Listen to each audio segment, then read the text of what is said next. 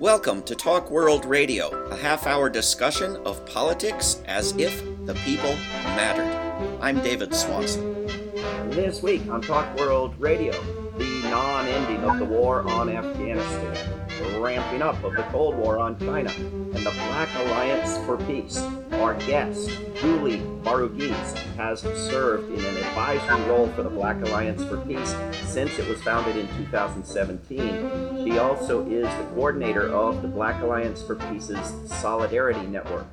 Julie Varughese, they've been ending the war on Afghanistan for a decade or so now. Is it actually ending? It looks like it's not ending, and I don't think anybody should be surprised by that. The war has been mostly privatized, was mostly privatized even before Biden announced the withdrawal plans for September 11th. And now it looks like it's going to be completely privatized. And this is, it's all around a violation of the U.S.-Taliban agreement that was brokered last year.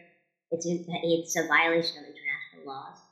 So it's the United States just being a rogue state as usually. You're referring to an agreement made when Trump was president, and now President Biden doesn't feel inclined to abide by that agreement. Is that right?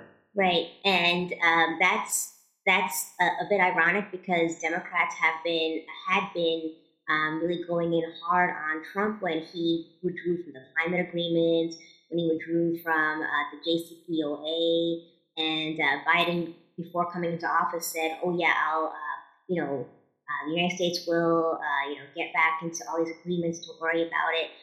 The JCPOA actually, it's still not. The United States is still not a party to it. And then when it happened with the U.S.-Taliban agreement, people are not really looking at the fact that once you say, if the withdrawal agreement says that the withdrawal date is May 1st, and you just don't even acknowledge that and just say, the United States is going to leave on September 11th, that's the violation of the agreement. In fact, the Taliban at that time was so angry that they just refused to take part in talks immediately after that with the U.S.-backed Afghan government. And it's just rogue behavior by the United States. Didn't Biden say we're going to start withdrawing troops on May 1st, but it's going to take us until September 11th to finish, which worked out to 15 troops a day or something at the rate it would take to withdraw them from May 1st to September 11th? Is sort of a pretense that he was somehow complying with that date? Yeah, so starting to withdraw on May 1st is still not in compliance with the agreement, because the agreement said the troops are supposed to be out by May 1st. But also, there's a lot of symbolism here where if you're saying that that all troops will be out by September 11th, you're kind of retying Afghanistan back to the 9/11 attacks that happened almost 20 years ago. So, and again, Afghanistan had nothing to do with the 9/11 attacks. In fact, back then, the Taliban said, we need proof that Al-Qaeda and Osama bin Laden are hiding out here before we let you into the country. And the United States wouldn't give proof. So they were like, well, then you can't show up here. And they were like, well, we're going to do it anyway. So, rogue state behavior. So, Afghanistan had no more to do with it than Germany or Maryland or various other places. It was just a place where people had allegedly plotted the crimes of September 11th, right? That's what they're saying, is that, Osama bin Laden was hiding there. Even if a country is like, we need to see proof, and, that you would think then you'd want to be like, okay, so, this is the proof that we have. Can we work together? That might have been, can these two countries work together? That could have been a thing, but they didn't even do anything like that. But it's just, again, it just comes back to this whole idea of the symbolism of 9/11, where Biden gets to actually tie it back to 9/11. Right. And it's like like it's almost like saying, "Yay, the war has been won," but actually, the United States has been losing that war in Afghanistan. I mean, Taliban controls most of that country, and there's been outpost after outpost being taken over, being surrendered to the Taliban by Afghan Right. forces because they can't handle it without U.S. backing.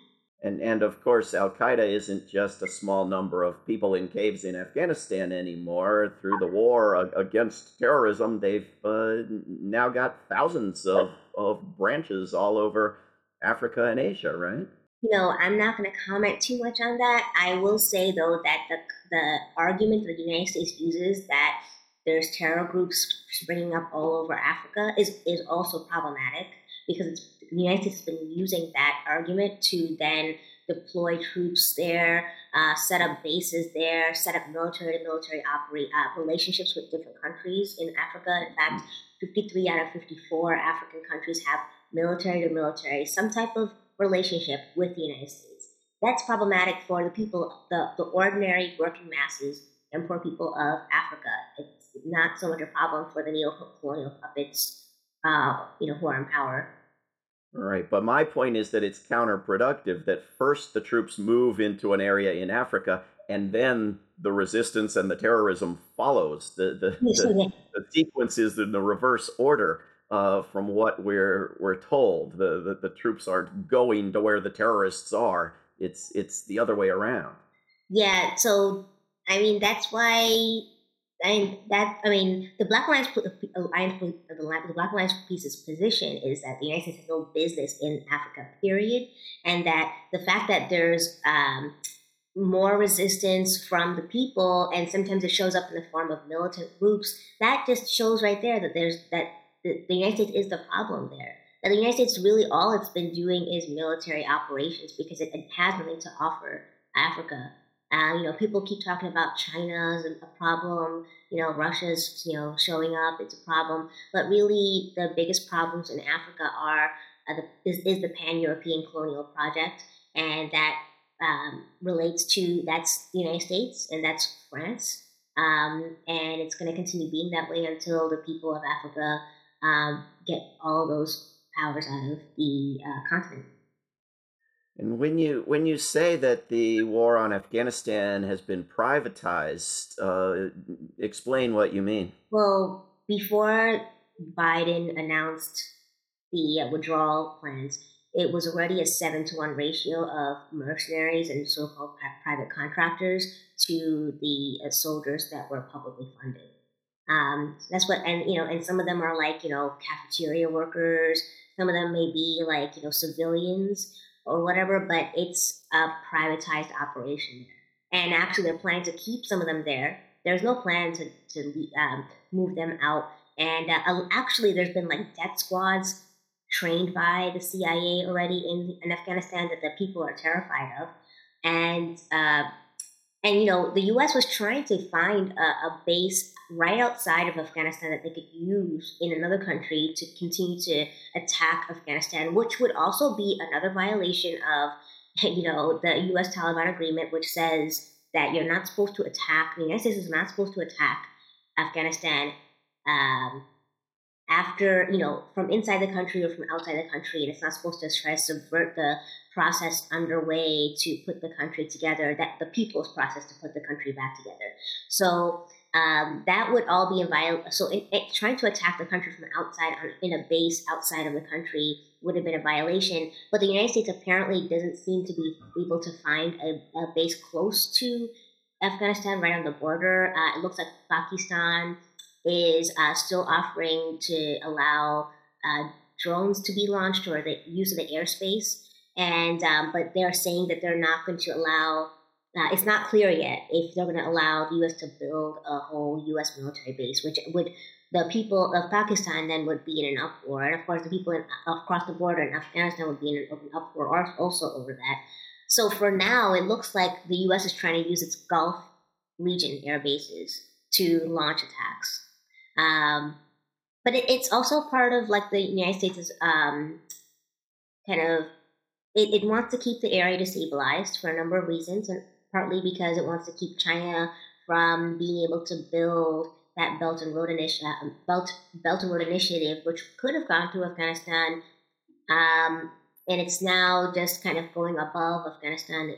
So it's just kind of like, and also there's like this issue of extremists, and where if the place is if Afghanistan is destabilized, and for example, there's the whole thing about Xinjiang and the what do you call the people supposedly being detained in these concentration camps. So there's this East Turkmenistan Islamic movement that the United States does not recognize as a terror organization, and I guess kicking off riots or just kind of causing trouble in Xinjiang, which they refer to as East Turkestan, and it makes sense for like the United States to deny that this group exists, because then it doesn't have to acknowledge that China has a reason for detaining somebody. China's been trying to stop terrorism in Asia since before 9/11, and because there's these groups that are trying to kind of cause issues, and they happen to be adherents of a very extreme type of Islam that comes out of Wahhabism. And a lot of these people who are involved, sometimes they're from Arab countries, sometimes they're from the Arabian Peninsula or from Egypt. They can be from all over, but they're somehow ending up in Afghanistan. So they've been referred to as the Afghan Arabs, to distinguish them from like the people who are in Afghanistan. And similarly, so it's the same thing happening in China, where there's been a terror threat for decades, and they're trying to get a hold of it by uniting with countries across the continent. And the United States just says, the United States, the U.S. population is not aware of this, so it's really our job to make people in the West aware of the fact that it's not just terrorists that the United States are fighting. This is like across the board, and they're springing up because of decades, centuries of colonialism, and these neo-colonial puppets that get put up, like the Saudi family, and then then you have really extremist people showing up, and Osama bin Laden, like there's like a whole history with him. So it's like, it all comes back to what did these pan-European colonial powers do that had it so that these groups spring up, and then it's places are destabilized, and then the United States wants to talk about fighting terrorism. So it's a bit ironic. And the United States, tell me if I'm wrong, is going to keep funding and arming and training the Afghan government, as well as threatening missiles and bombs from the air and whatever mercenaries and CIA and so-called special forces can remain. So it doesn't really look like the ending of a war or the getting your forces out of the region at all. Well, they're trying to keep a hold of that central government that's still in place, that's U.S.-backed. But the United States really doesn't have much of a foothold in Afghanistan. In fact, it was dismantling its bases in Afghanistan and just tossing the materials, the equipment, without taking them apart, without recycling them, without figuring out another place for them to go. So you're talking about terrorists, but you're leaving behind your equipment that anybody could use now in any direction. Sure. They're trying to keep a foothold, it seems, in Kabul itself, the capital of the country, and trying to keep 600 soldiers or 600 military personnel to guard that U.S. embassy there. I think that it just seems like they're just trying to keep the city, the capital, that they can also fly in and out of, free for the United States. But the rest of the country is a whole different ballgame. Well, the one good silver lining is that all the women of Afghanistan have been liberated and given freedom by the U.S. and NATO, right? You would. I mean, that's the myth, but it's not the case at all. I mean, real liberation would be being able to determine how you live and struggling through it with your relatives in your homeland, not with the colonizer coming in from outside. Deciding to set up bases, causing disruption. There have been times in the past where Afghan women were allowed to go to school. It did start definitely with the Taliban banning women and girls from going to school and being outside of their house without a male, kind of male partner or husband or whatever with them. But the thing though is that it doesn't. The United States being there doesn't make it any better. Like their situation is not any better. Afghan women who are inside the country and outside the country, except for the ones who end up being in parliament, the few people, for the rest of people for the rest of women, it's not like, I mean, they will tell you it's not any better. It's so violent there. It's so destructive there. The war happening and then the backfire between the different groups that you can't live a safe life. You can't do what you need to do, and that's why there's so many refugees outside of Afghanistan in neighboring countries, and of course in Europe and in the United States. Yeah. We're speaking with Julie Varghese, who is with Black Alliance for Peace. And Julie, I'm asking all about Afghanistan because Black Alliance for Peace began sending out a newsletter on the topic with all kinds of great resources. Can you tell us about the newsletter and about what Black Alliance for Peace is working on? Yeah, so the Black Alliance for Peace has always had non-African supporters since its founding, but we've officially put the non-African supporters together into an organization called the Solidarity Network in August of last year. Since then, it has grown by leaps and bounds. We've more than doubled the amount of people who are now in the organization, and since almost the beginning, it's been the Africans who lead the Black Alliance for Peace asked the Solidarity Network, to please work on the Afghanistan issue. So we actually did a number of things. We did an International Day of Action on Afghanistan on April 8th. We have been putting out fact sheets on different items such as breaking down what is the U.S. Taliban agreement, breaking down what are U.S. intentions in Afghanistan, and etc. We have a page on our website called blackallianceforpeace.com/Afghanistan. And beyond that, we did a webinar on April 29th, which was called Mayday Afghanistan, Building a People's Movement to End U.S. Imperialism in Afghanistan and around the world. So inside the Solidarity Network, we have a small group called the Afghanistan Committee. The Afghanistan Committee does the work on these fact sheets and helping organize the webinar, and then we decided to do a newsletter because it seems like there's not much information or analysis out there coming from an anti-imperialist perspective in the United States on Afghanistan, and the Afghanistan issue has gotten kind of has quieted down a bit since Biden's announcement. So we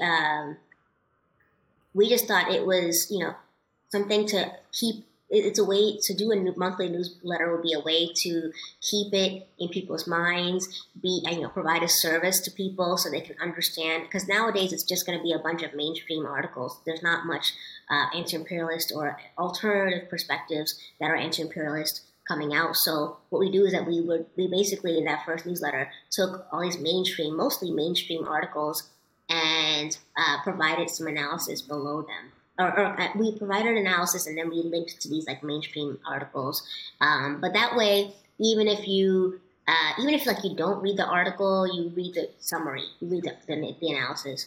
And similarly, if you don't know much about the United States' wars around the world and imperialism, you get a sense of it. You get educated just by spending 5-10 minutes reading that newsletter. And we've gotten a lot of put it out last week, and we've gotten a lot of what would say, like, hoorays. We got a lot of, like, thank you for putting this out from people Right. in the movement, and people appreciate it. And we're going to continue doing it for every month. And people ask, why is the Black Alliance for Peace doing this?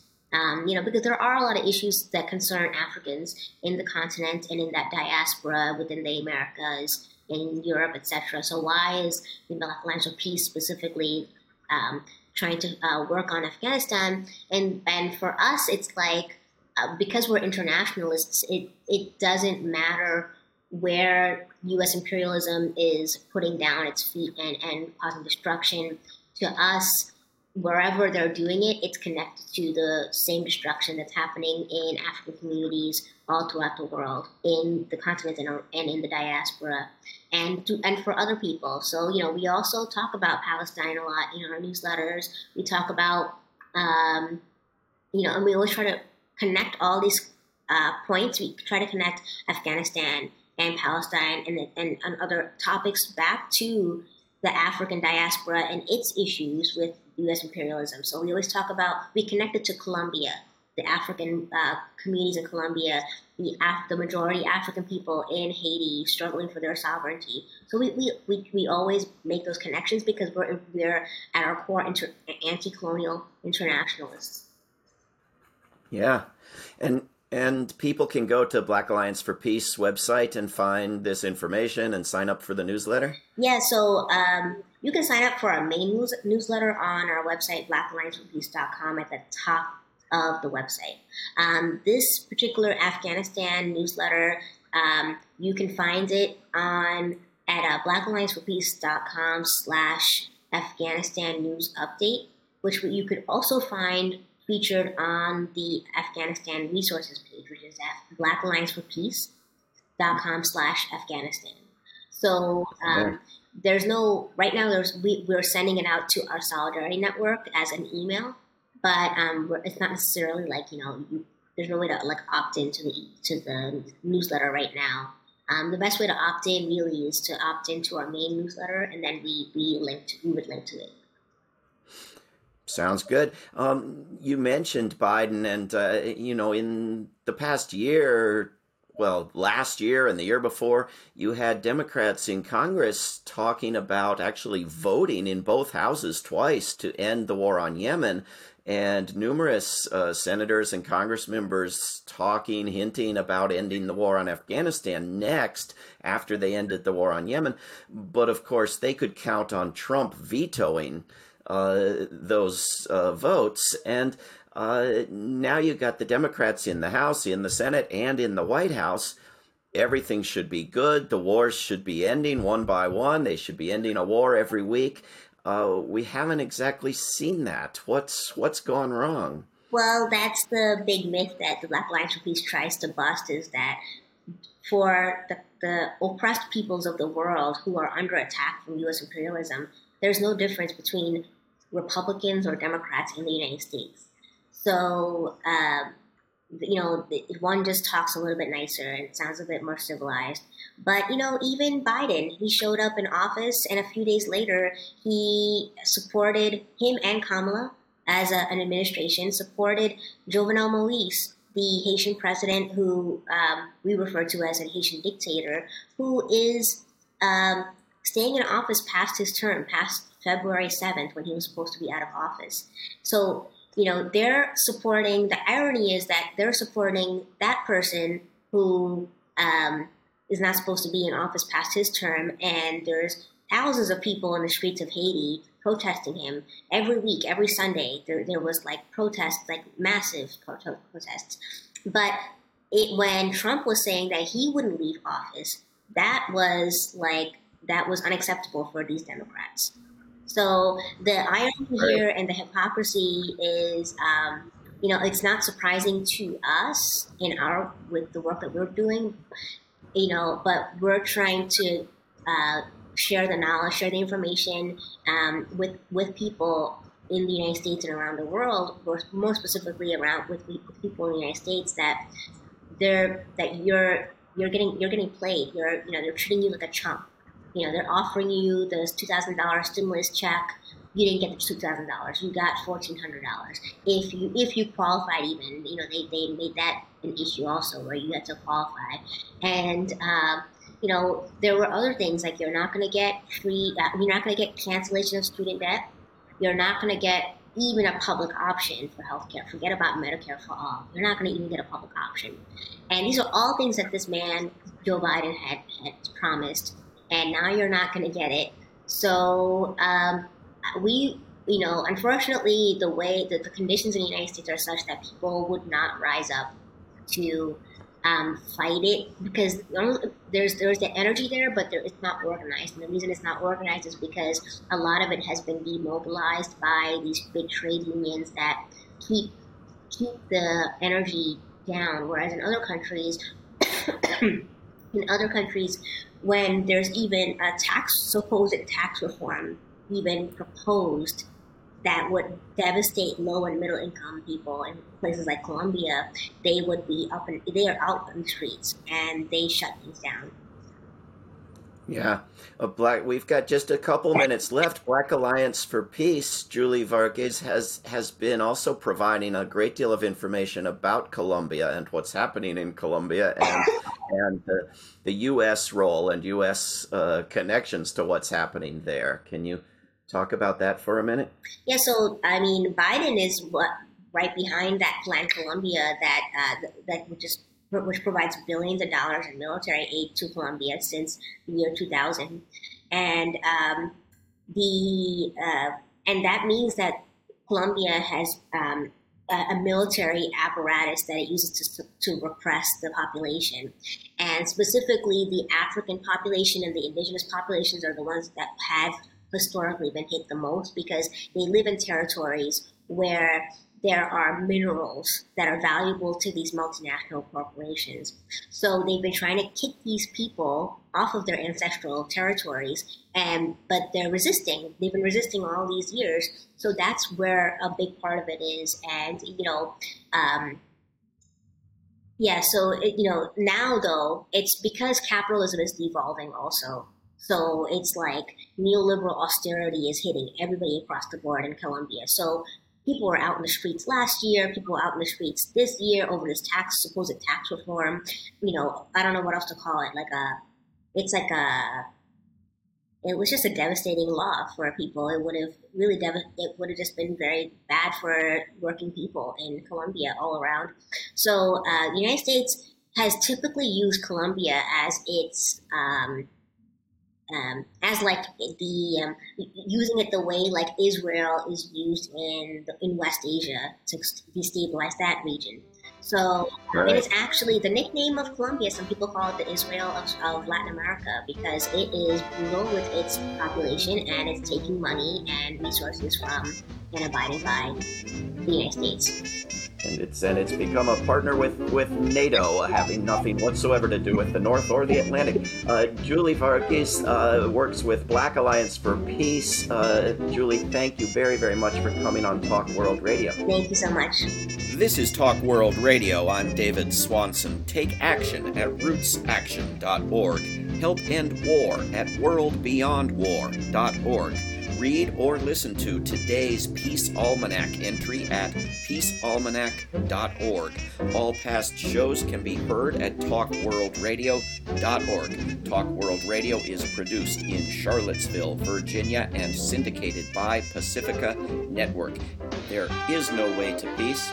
Peace is the way.